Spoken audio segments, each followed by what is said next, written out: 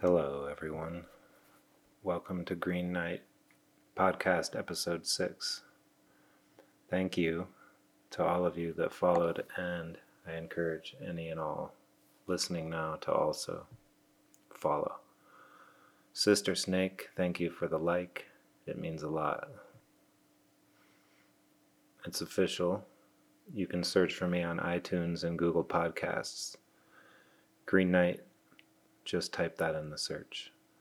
I will also update my website with content and information from time to time, so go check it out and leave a comment. I am still in this, you guys, but as you may have gleaned from the previous episodes, I was struggling before this all went down. I decided to put this out, so get ready. I might break it into 2 parts, but at this moment I'm planning on a kind of a long episode. And you may want to go back and listen to 4 and 5 to get it all gelling again, because it all kind of, stems from there. And put your thought experiment hat on. I want you to keep in mind that a lot of the second half of this is to think about things in an experimental way. Thought experiment. Okay.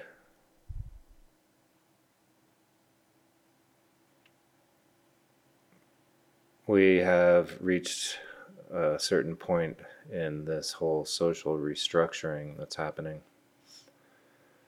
But we have to remember that we can write our own story from here on out. There is a flux state, a superposition, if you will, of potential outcomes. We can tilt this towards a positive outcome. I know it seems unlikely, but the underdog has the advantage of being underestimated. It actually makes the purpose of this podcast more relevant. I know. How is that even possible? Sincerely, though, it's what I've been getting at. It's what I've been talking about, except multiplied times 1,000. We have to begin with the end in mind, so to speak. I mean, start with the best outcome in mind. What does that look like, everyone?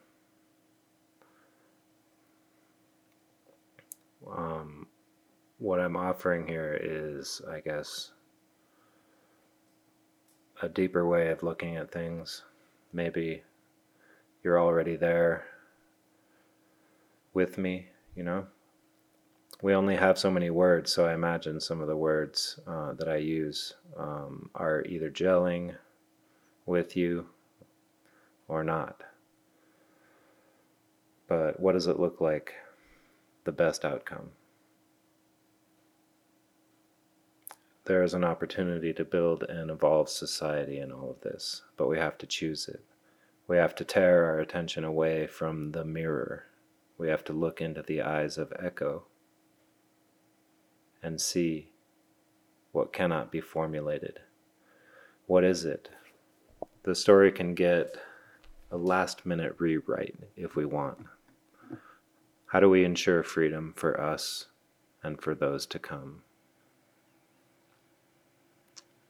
If we have to fight in the streets, it's probably too late.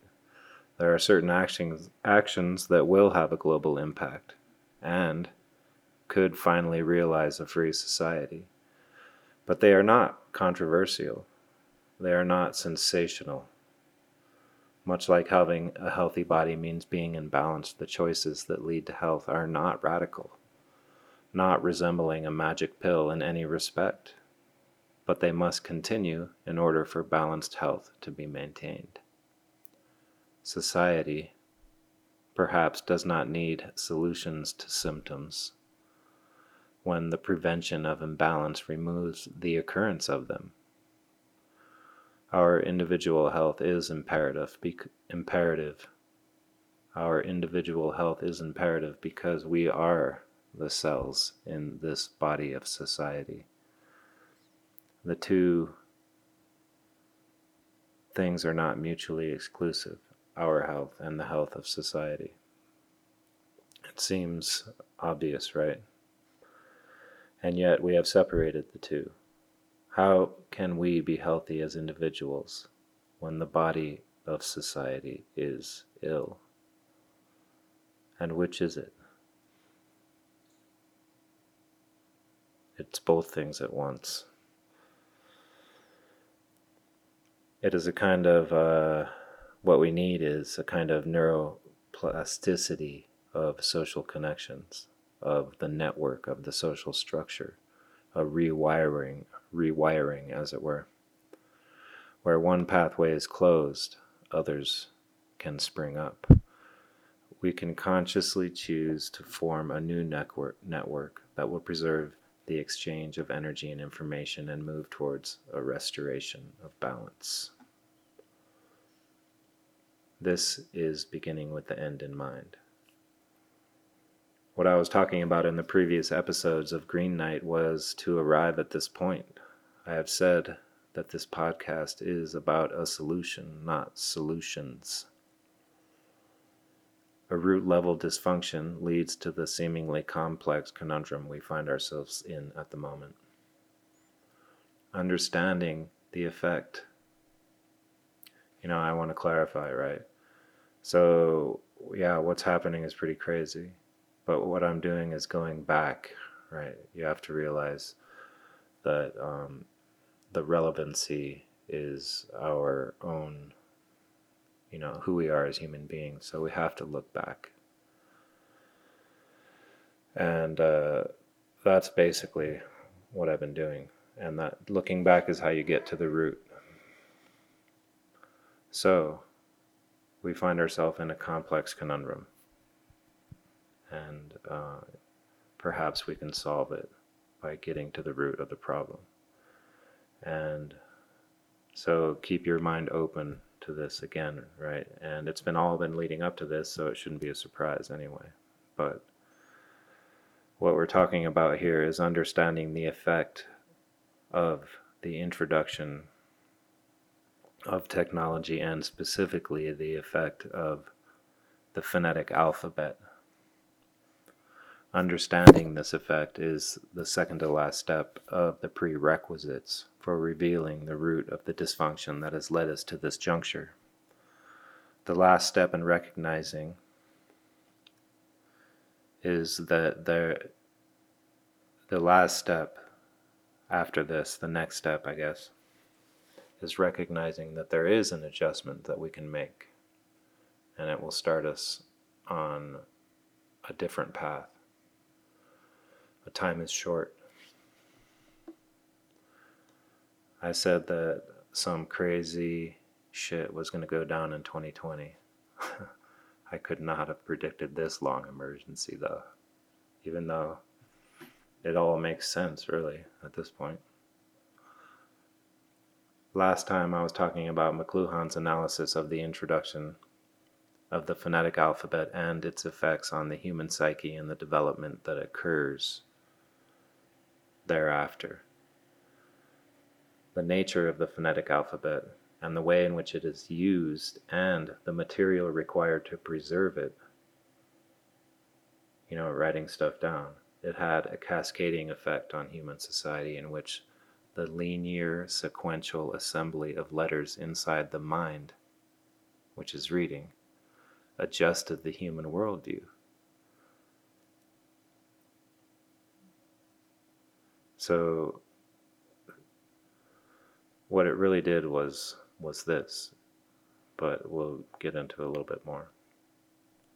It had the effect of atomizing the group into individuals. The portion of the human mind that is self-cognitive is reinforced under these new conditions. Self-identification takes place in the left brain. The left hemisphere of the brain is the masculine. Causal linearity, logical and literate portion of the human perception apparatus. It serves the function of processing incoming stimuli, identifying, categorizing, and assigning meaning. The right side of the brain functions as the nonverbal, non-critical pattern recognition component. Our bodies are cross-wired to our nervous system so that the left side is controlled by the right brain and the right side of the body is controlled by the left brain. Like, we all know this, right? But I'm getting to something. A lot of left-handed people are creative, are intuitive thinkers, and gifted athletes. By using their left side of their body as primary, left-handed people are using their right brain more. A lot of left-handed people are goofy-footed on a surfboard or a skateboard. And as you may or may not know, being goofy-footed just means that you have the opposite foot forward than relative to most other people. Some people are left-eye dominant, similar to left-handedness.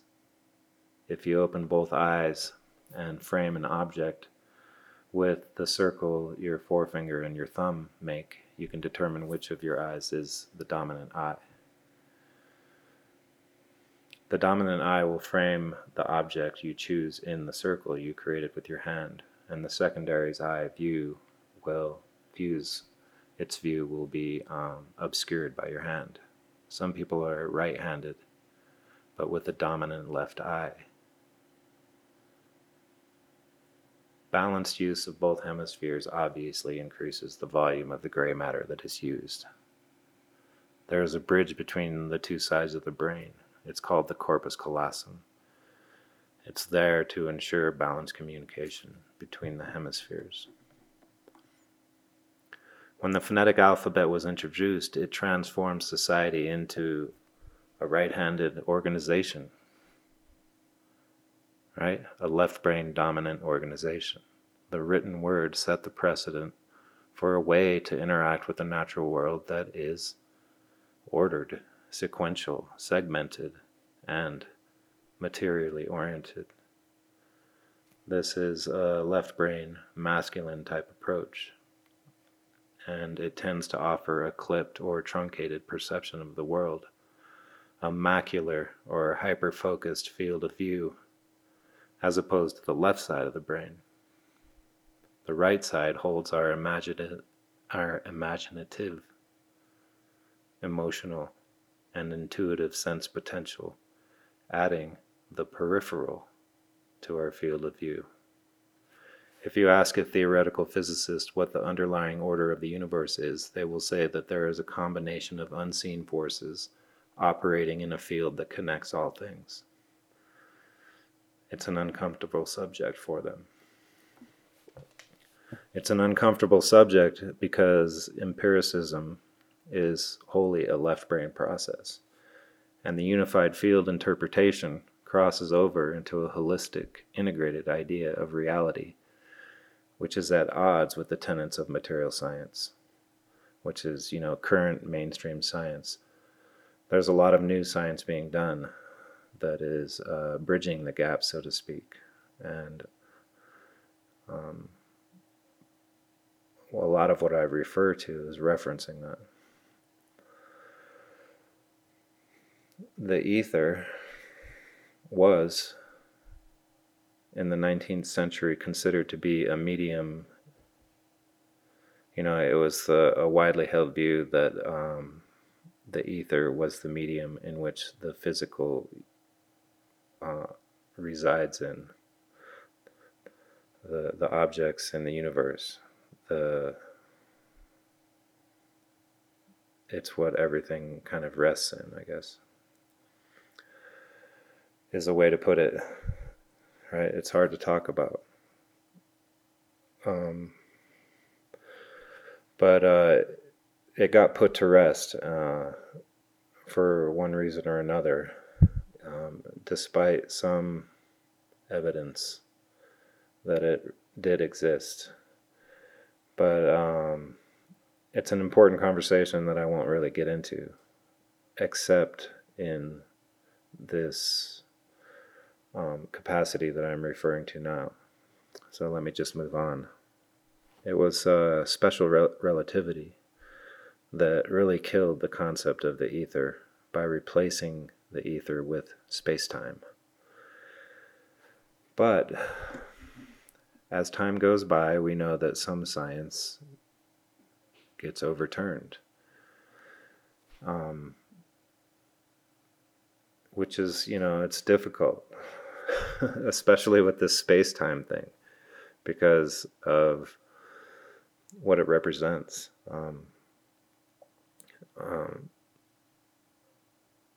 But we know now, right, that there is a quantum field that permeates all of space and entangles all things.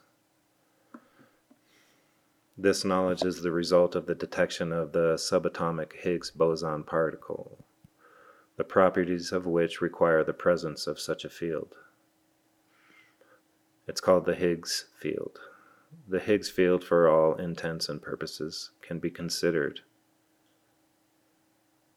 as what used to be referred to as the ether.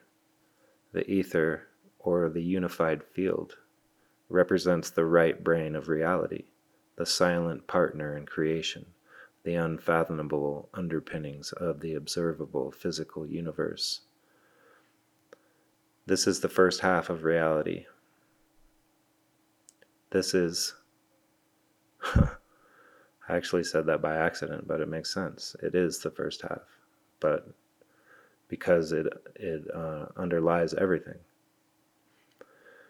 This is the half of reality, though, that is unseen. It is unseen, yet it is the framework that all of the visible world rests on. It is the invisible collection of forces driving the continuing unfolding of physical reality. Congruently, the right hemisphere of the brain is also foundational and is informed by the subconscious. The subconscious holds the unseen field from which grows the conscious personality of a human. The subconscious contains the set of rules and relationships that precedes the growth of one's personality. These rules can be thought of as the laws of creation of the personality, but the subconscious also acts as a conduit or a connection to the larger source field, to the underlying nature of the cosmos. When open to that connection, the subconscious can become the superconscious. The conscious mind, or the left brain, the home of the perception of separateness, can learn to be deaf to the input from the peripherally aware mind, the peripherally aware portion of the mind. This is the effect of operating in a state of imbalance. With a hyperfocus on the separateness of things, the pervasive yet subtle presence of the unified field can go unnoticed. We have a bridge between the two sides of our brain. It is there to unify them. The invention of the phonetic alphabet promoted and encouraged a left brain imbalance in people, and thus was manifested in society. In the last episode, the question of measurement of intelligence, there was the question of measurement intelligence, and it is highlighted by the effect of the phonetic alphabet and how that really placed a higher importance on left brain activities for individuals. The compartmentalization of society is one of the effects of the invention of the written word. These conditions promote the proliferation of complex interactions. Intellect can be effective in the study and management of complex systems, but intelligence can expose the simplicity behind the seemingly complex. Intellect is left brain sequential causal chain analysis. Intelligence is whole body centered perception. IQ is a measurement of intellect, not intelligence. The ultimate intelligence, true intelligence, is available to us through our biological connection to all of creation. We all have this connection. To perceive with one's entire perception apparatus requires a balance in left brain intellect and right brain intuition. This provides a larger, macroscopic, holistic view as opposed to an assembly of parts. Society, being made up of humans, will similarly display left and right brain characteristics. The invention of the alphabet firmly placed society in a left brain dominant mode, inflicting a kind of mental illness on the mind of society, on the collective consciousness. The masculine left brain houses the ego. The ego is not bad unless it is operating without the influence of the right brain. It is not bad unless operating in isolation, untempered by the unseen unified field of the subconscious. We can see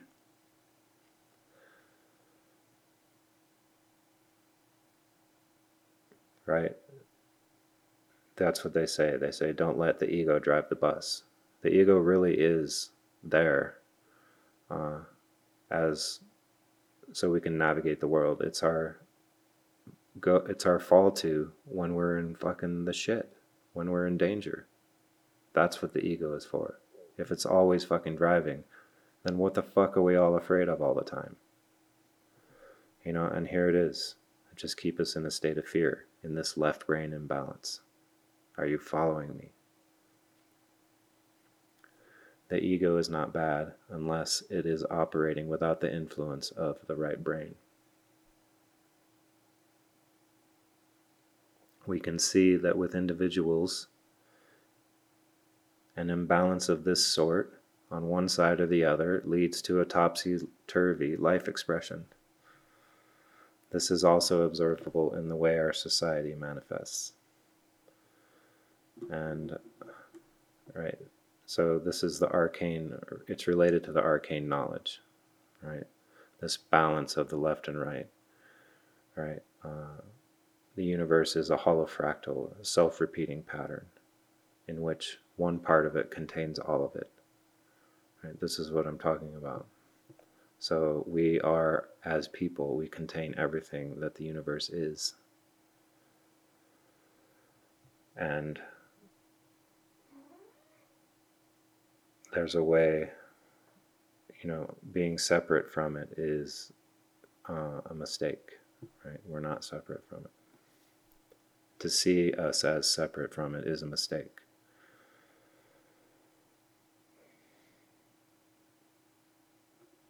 So, society manifests a topsy-turvy kind of timeline.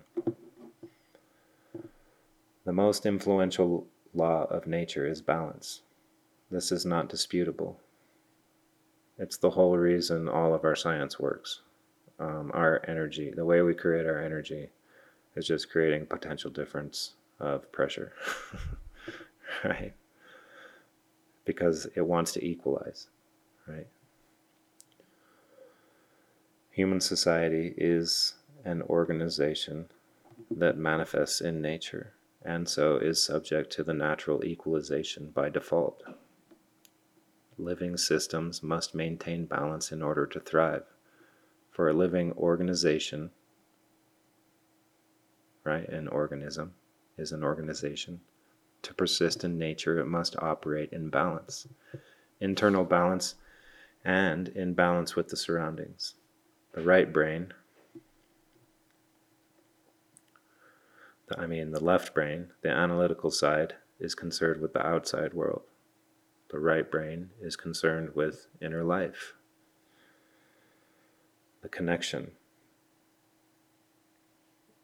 right? If you go inward, you can go forever.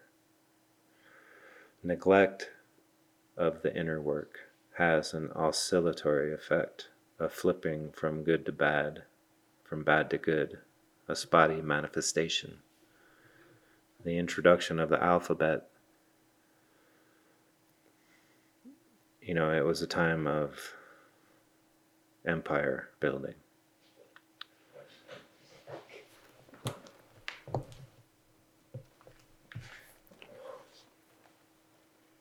it was a time of, right? And to go on campaign,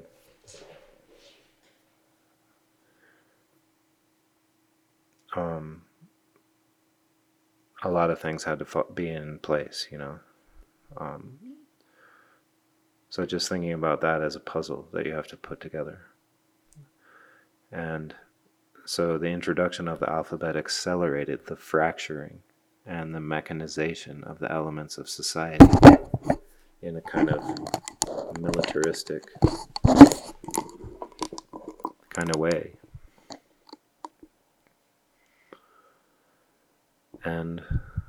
But empires fall, you know, it leads to instability. And we can see this. Society, having been pushed all the way into an unbalanced left brain mode, placed more importance on the outer world and converting it to value in some way. And this manifests in products, in technology. People being the engine behind that production also become the focus of this right brain view, right? This needs to be ordered too. This needs to be all categorized, right? This leads to the stratification and hierarchy of society.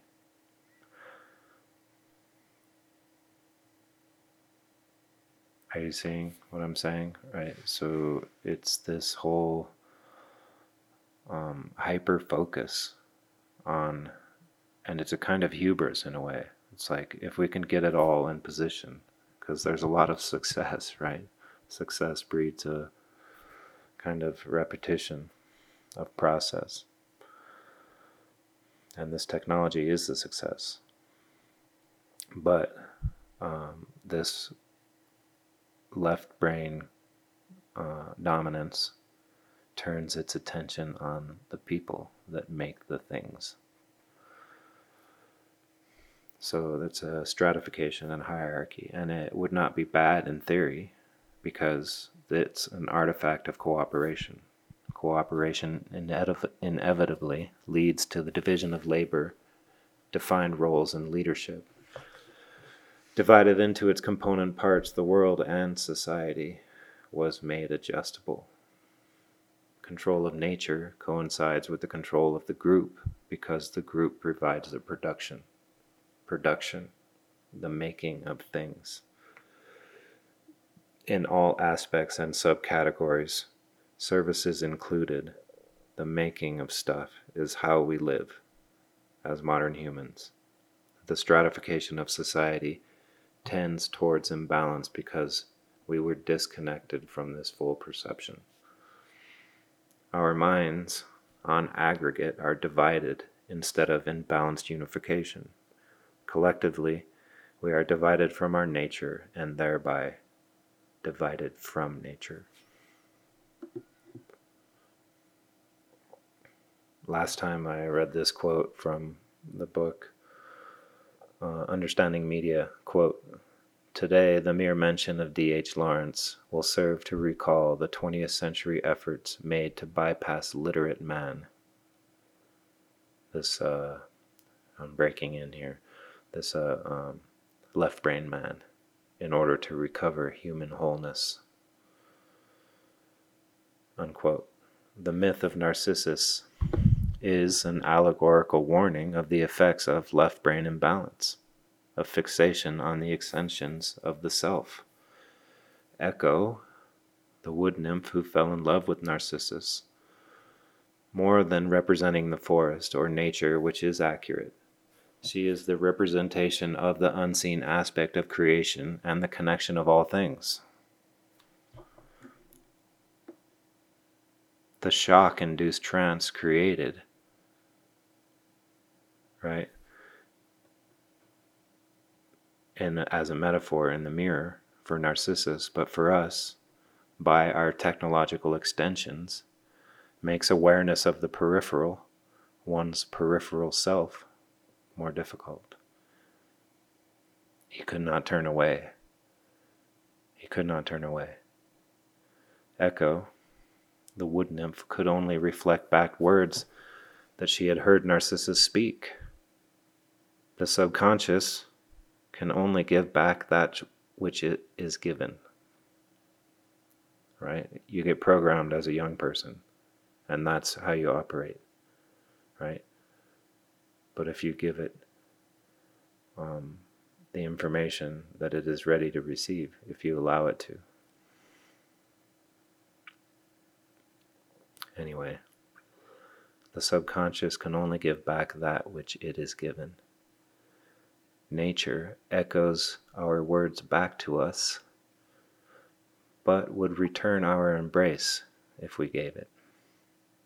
This transaction is curtailed while we remain in this trance, this narcissistic fixation. Understanding the effect of technology, specifically the alphabet, on our collective perception is key to recognizing how it manifests in an unbalanced societal structure. The right brain houses the ego, the separate self. The left brain. The left brain houses the ego, the separate self. Left brain imbalance imposes an emphasis on a comparison to others and a competition mindset. The stratification of society is a result of an out of balance left brain influence on the organization of society. The history of Western civilization is characterized by a top-down central control of human interaction. The central control structure creates unbalanced internal exchange of resources that is compounded over time. The boom and bust, war and prosperity, growth and collapse quality of our history demonstrates the instability of such a structure, the spottiness of it. Nature will equalize an unstable structure. The echo we receive from nature is as loud as our deafness to her warrants.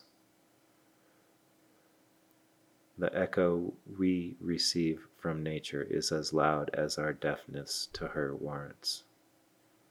And that echo can be a shockwave.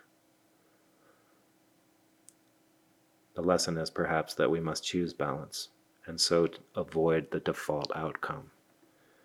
If an overbalanced centralized structure is the result of our disconnection from our source, right? This is what we've seen in history. Then it seems clear that a balanced societal foundation would have decentralized exchange and distributed sources of value. Taking action towards this vision would require a more expansive viewpoint, an opening of the peripheral vision, so to speak. So perhaps fixing society and ourselves go hand in hand at the same time. It's not, as Peterson says, make your own bed first. When you go back outside, it'll be a better world. Just let the experts design the world for you. You know, I don't trust them. I don't trust them. Anyway, the fixing of our society and the fixing of ourselves are one and the same. They aren't separate. The phonetic alphabet put us out of balance.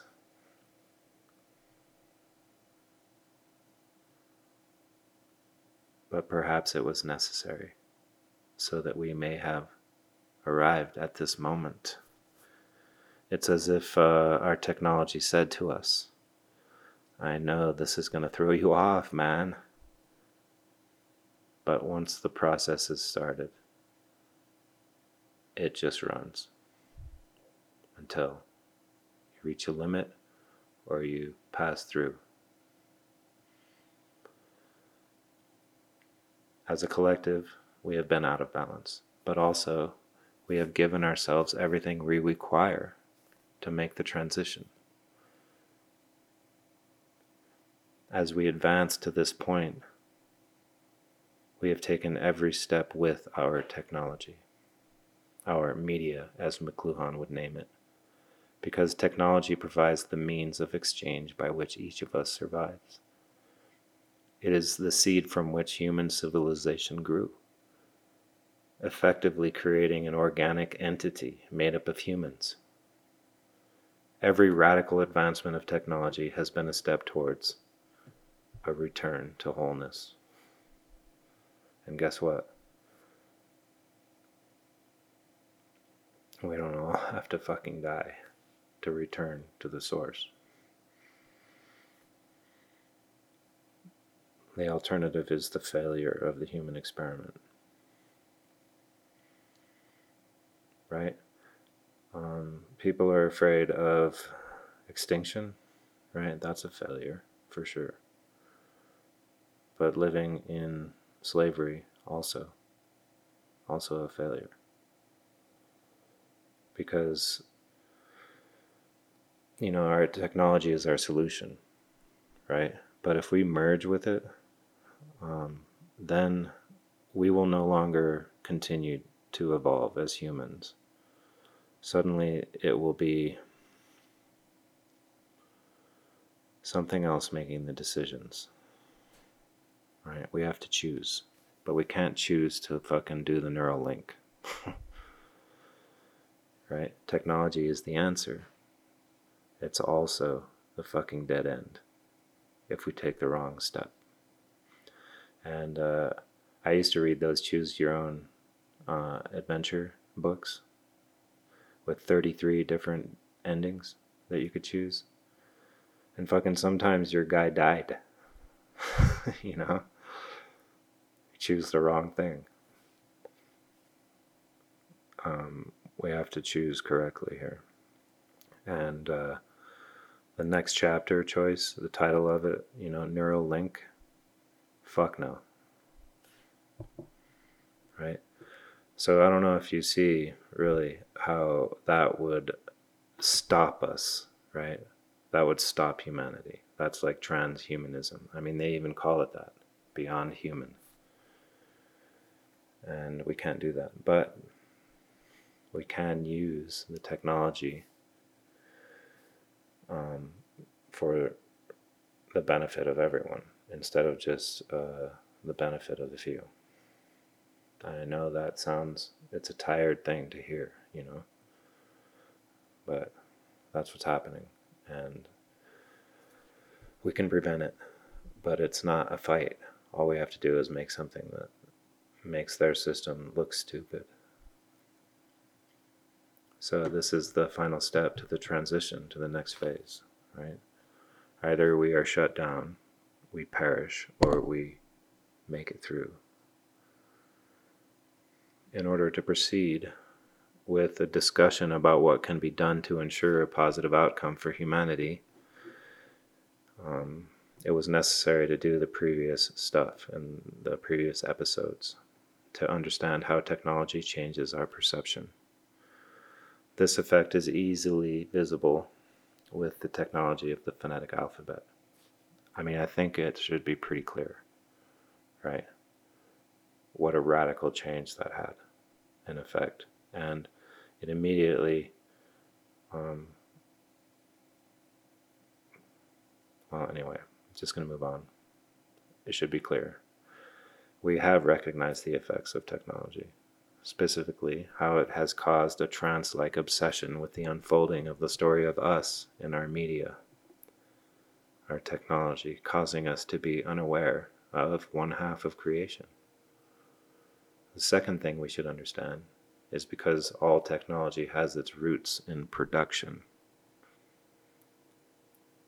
The products of human activity, it is our approach to production that offers the method by which we create a balanced society. Our ability to produce new objects, to create new value sources. It is what has driven change in society since day one of flaking stone tools. Our production ability is the driving factor in the evolution of society because it enables the exchange of value that we all operate on. Therefore, how we manage our production is elemental in choosing a more balanced approach to the human endeavor.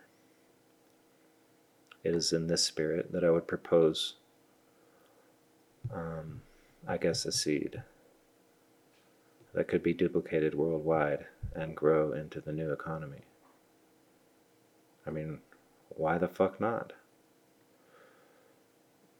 And I'm just going to generally share it at this point. I'm going to go into more details later.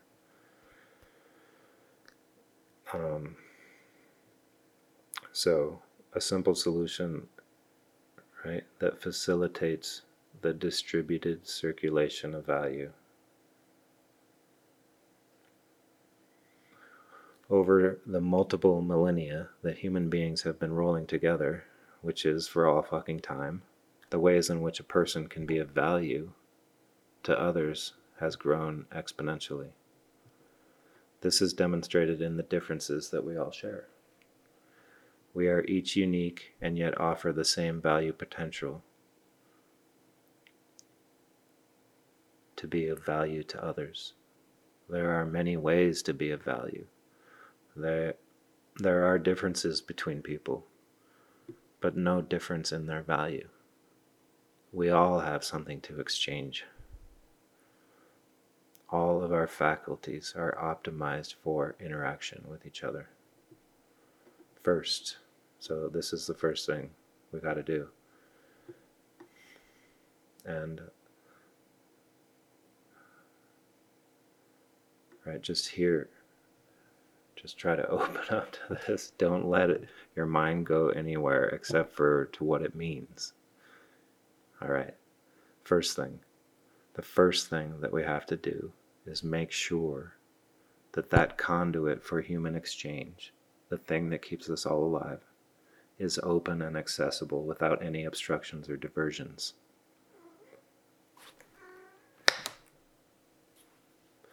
A community-based independent network for transactions would serve to prioritize local exchange. To do this, each community could establish a local currency using the blockchain. Stay with me. There are a lot of variables. Well, a few, right? Not that many, really.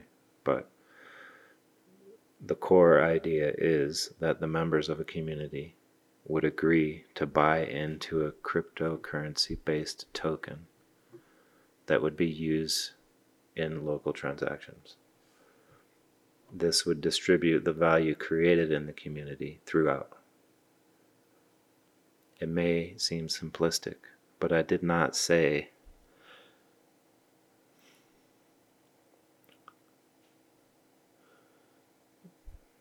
I did say it wasn't going to be sensational, but it can be when you consider that the exchange that we have between us is our life. Outside of this exchange, there are few options. Establish local currency using blockchain to maintain exchange. We have to maintain it. We can't downplay it. It's us. A lot of others have been talking about, creating local currencies and things similar. However, this alone, adopted on a large scale, would be a radical initiative toward a distributed exchange.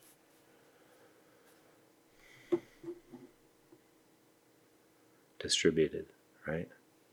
No one's holding the purse strings. We all are open and to operate freely and with free association, right? But we require the exchange. We can't do it without it. And we need an exchange that is efficient. So some of these people argue to go back to the barter system. That's fine. But we will still need a unit to trade with. And that's really all that it takes to have belief in a fiat currency. You know?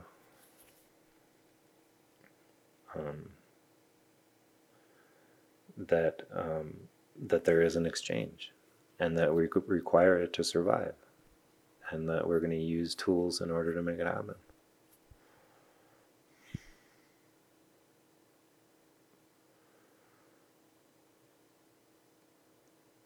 If every community suddenly created their own currency based on the blockchain, that would strengthen community independence. It would, lessen our dependency on long-distance shipping, for example. Each community becomes a node for exchange, distributed throughout the total network. So it's not cut off, right? And because it's on the blockchain, right, all of these tokens, perhaps other communities will do the same thing, which they fucking should. Like, this should go worldwide. This is what I'm talking about. It kind of has to, right? But it's all based on crypto, so it's all exchangeable. And so you can trade with other communities. So I'm going to get to that in a minute.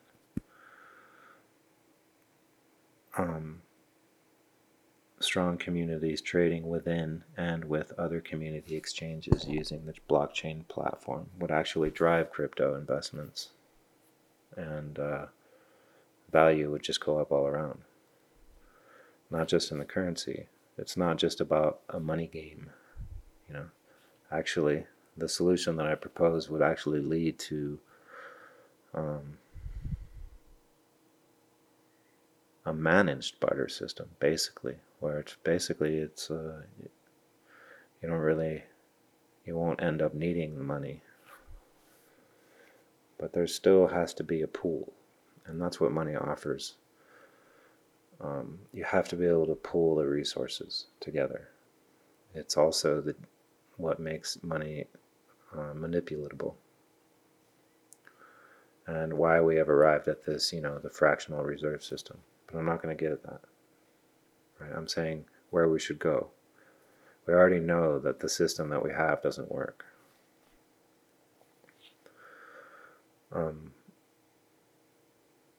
This new nodal distribution of exchange, so new nodes in the network, right, would evolve organically, and people would begin to coalesce around these new value exchange centers, right? So the community that they're created in would eventually, the whole community would be a part of it. And then these communities would start interacting with each other. It is clear that top-down central control has not been successful. An apophatic analysis of our history will reject this structure, because basically that just means what not to do. A balanced approach would distribute control throughout the network. Second, the introduction of technology began a process in which our participation is compulsory. We, on aggregate, have no choice but to participate. Right? We're made to do this thing that is like this social human thing. What else are we going to do? I can't, this whole thing that's happening is fucking unbelievable. But I digress. I'm trying to make a point about what we need to do second after we create these local exchanges.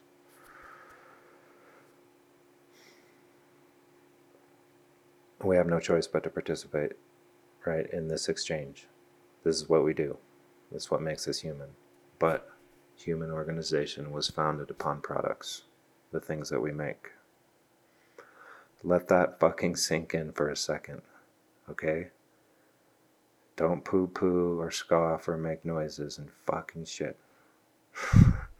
Just think about it, right?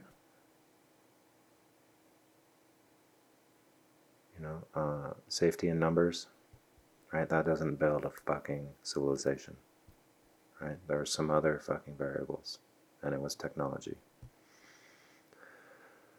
There are myriad ways to live in modern society, but every single one of them stems from industry, making things of value, right? That others value. That's key. Precedes all other inter-societal endeavors, right? So anything before that really wasn't society, because it was just safety in numbers. The proliferation of technology has coincided with the number of jobs available to fill in society. The products we make, their production, we depend on for our livelihoods. We are all tethered at birth because society as we know it owes its existence to the products of industry. So I'm getting at what we need to do second. And I think some of you can see what's coming. And it's an argument that's been used before in different ways. And it's always been corrupted and retold. But based on what I just said, you can understand, right? We are social. We are. We got to do this together. We're not a bunch of individuals bumping into each other in some kind of scientist's computer model, some fucking game theory. That's some cold ass shit, you know. They run game theory all the time, trying to figure out what to do with us. We're not little NPCs, although a lot of us act like it.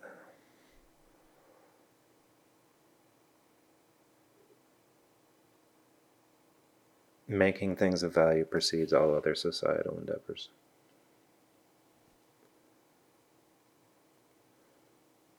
Society owes its existence to the products of industry, right? I'm going to get into it. I may not do it in this one because this is turning into a long one already. Because I have a lot of ways to get at this idea, though sometimes you could say it was obvious and inconsequential, and that would be a mistake, right? And understanding how, I hate saying important. I need a better word than that. But understanding how important it is kind of takes some good looking at, because we've been conditioned away from thinking of how important the stuff that we make is, despite it keeping us in a trance, you know. It's this weird combination, which just makes it hard to come at with words, but I'm, making a go of it. So, central control of industry, and indeed the ownership of industry, curtails participation, right? It's a participation limiter. And I just got finished saying that we are all built to participate. Right? They want to limit what we're built for. That doesn't seem right. If it isn't apparent by looking at the past, we need only to look at the automation of industry that has been occurring, recently in the last, since the Industrial Revolution. But even more so now, If you go to my website and you read the manifesto, you see that the workers thought that the factories were their salvation back then, right? They thought they were going to be free because of mechanization, right?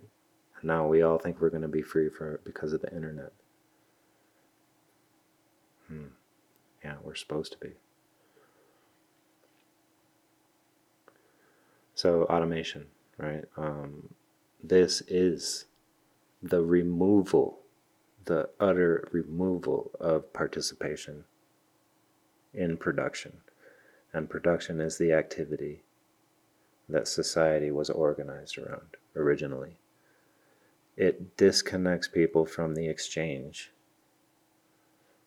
right, that we were designed to operate, interacting with. We were designed to interact with.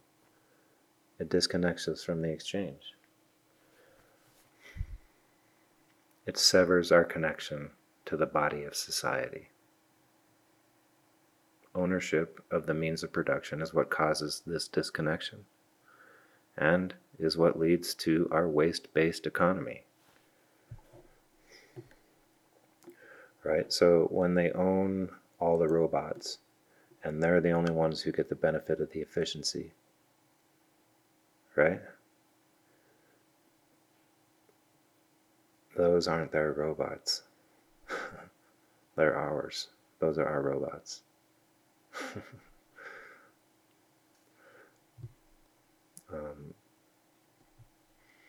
So, right, the insistent and pervasive narrative that has been set up over many, many, many years, right, decades, is that production isn't an issue, y'all. Don't look at production. It's people that are the issue. People are the problem. In reality, if manufacturing was managed properly, the waste would largely disappear, right?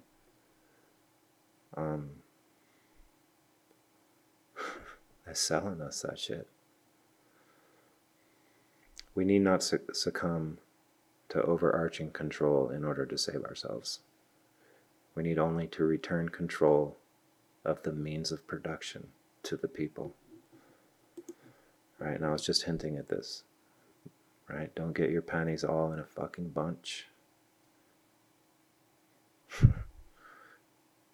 Right, people are social creatures. Right, we do this together, and our ability to make things is ours. Right, this is what created the exchange that we all operate by. Technology, right? The means of production is ours, or then we all go on UBI, right? That's the purpose of UBI, everyone, right? To perpetuate the ownership of the means of production. Does that make sense now? All right, so I was kind of not going to talk about, I was only going to talk about what we should do, but you got to talk about some things, right? Which is why sometimes I go on those little side things. But so step 0 was seeing that we are operating in a trance due to the effects of our technology.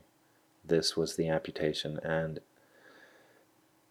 extension of our biological faculties, right?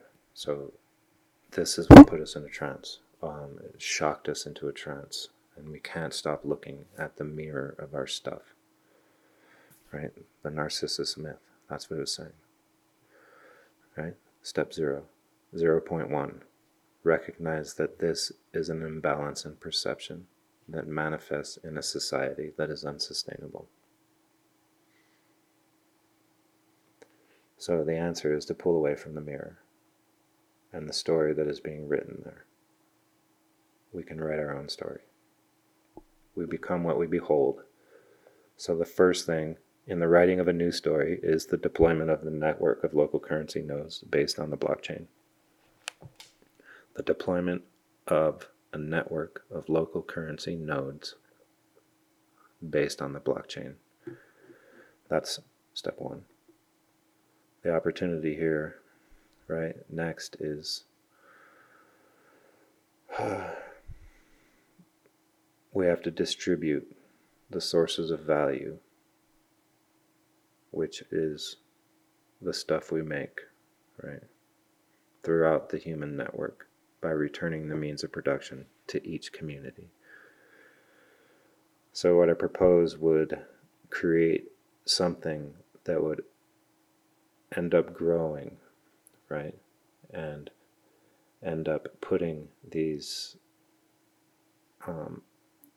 the high technology, the high manufacturing technology into each community that they would operate.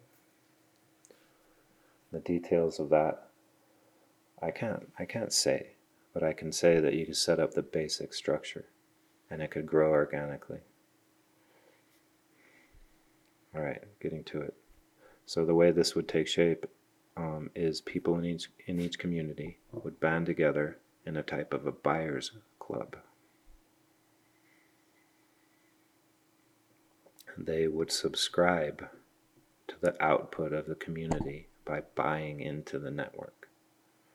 The benefits of subscription would be cost plus purchasing of the products and services that other members have to offer. If you're selling something, the margin that a member or a business would secure, right? So did you get that? Cost plus, right? So this is basically wholesale pricing on the purchasing of products in your community. But the margin that a seller would get would be from the membership fees. So membership fees would be all in a pool, right? Based on your number of sales and based on the scale that you set for your margin that you need for each product or service that you sell. Then you get paid back, right? Based on a time frame. Right? So this increases the buying power of every member in multiple ways. First, it spreads the burden of retail over the whole community. So everyone has a better ability to buy because things are cheaper based on this monthly that you pay. So you get cheaper based on monthly, right? So you're able to actually buy locally grown food, right? Which is normally really expensive, retail. Second, right? So I'm going to get to what products would be available, but again, this is community. It's everything in the community up front at first. But there's a foundation to this. I may not get to it today, but you're getting the idea.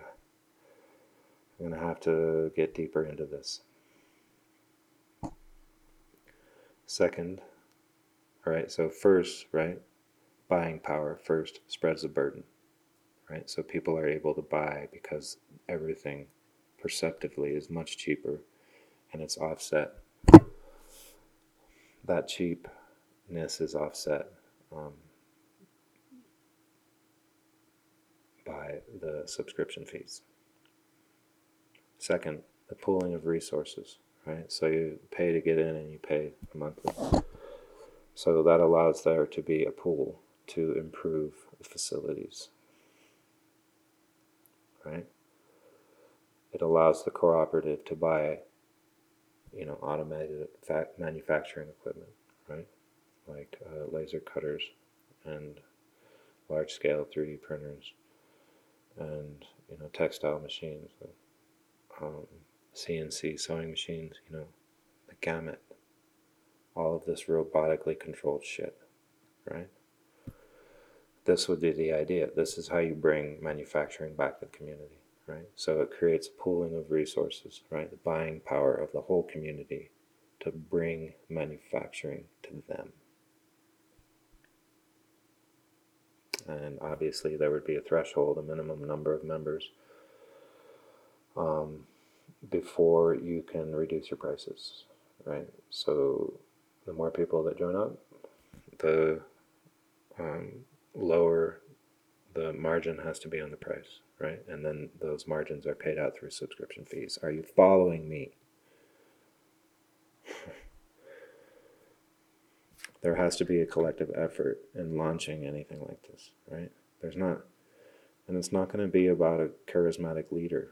I mean, Jesus Christ. We all have to spontaneously start doing this together. The catalyst for this effort will come from each individual understanding right? They are elemental to making it happen, but not by themselves, right? We all have to do that together. So we have to create teams. We have to figure this out. We have to talk. We have to talk to more people and more and more.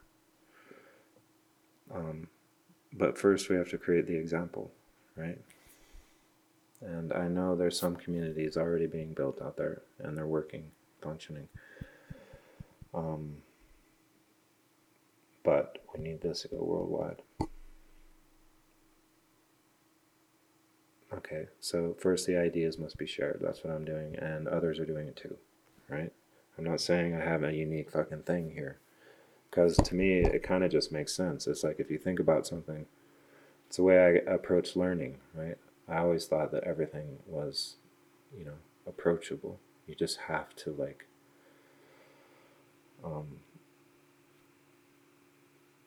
put in the effort. That's what it comes down to. But your state of mind allows you to take in and process shit more easily if you're operating optimally. So the ideas must be shared. That's what I'm doing. A lot of people are doing it. But we have to come together. It requires a collective groundswell in each community. And our training, right? So mechanization, the Industrial Revolution really divided us all into specialists, all of our trainings, right? But now we can use robots to be the specialists, and all of our training can be used together to put the robots to work for us, right? So our training, each of our knowledge must be pooled to create, right? That's the idea of the thing. But first we got to create the nodes, right? These manufacturing nodes, these exchange nodes.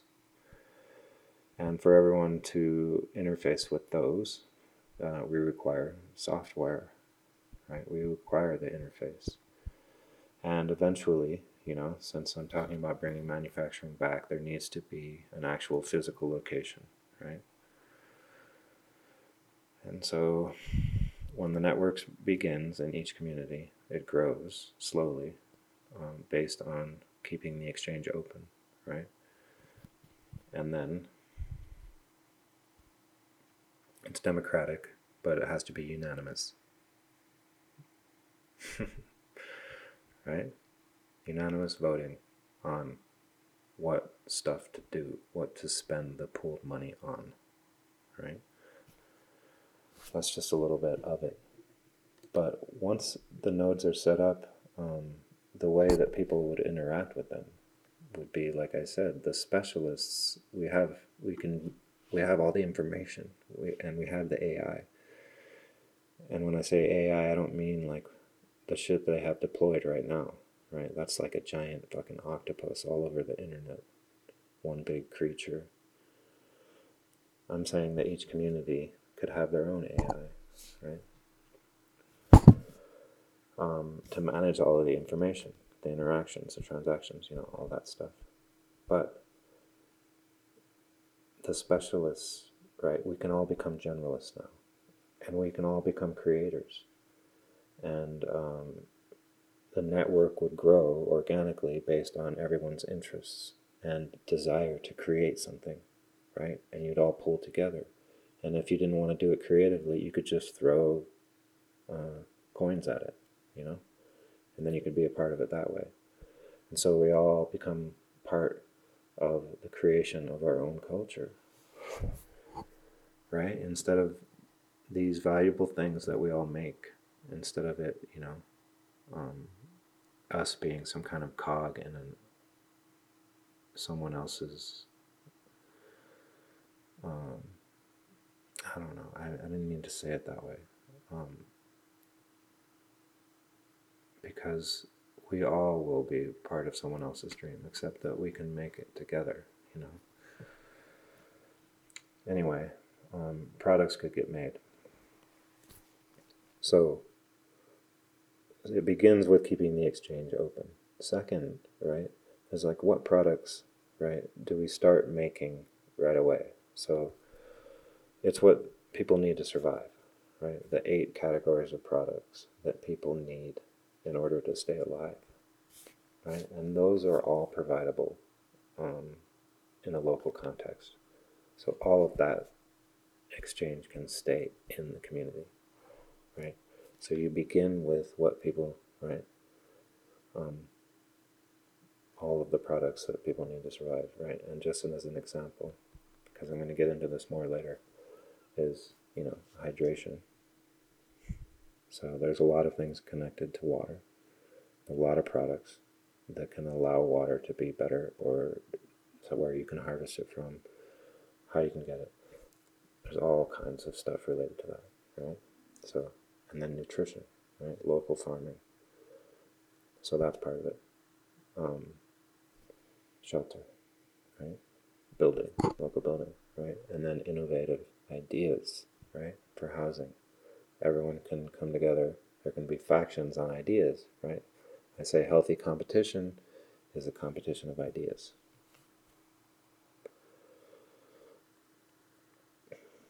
So there it is, right? The first 3: hydration, nutrition, shelter. The next one, right? Clothing. Right? So the manufacturing of clothing can be set up pretty quick in any community. So that's just an example, right, of what I'm talking about. And I hope it starts to come together, and I'm going to get into it more. I'm sorry for the delay, you guys. I'm sorry for the delay. And so stay tuned. Next time I'm going to talk about how technology is a value well, like a gravitational well that attracts people.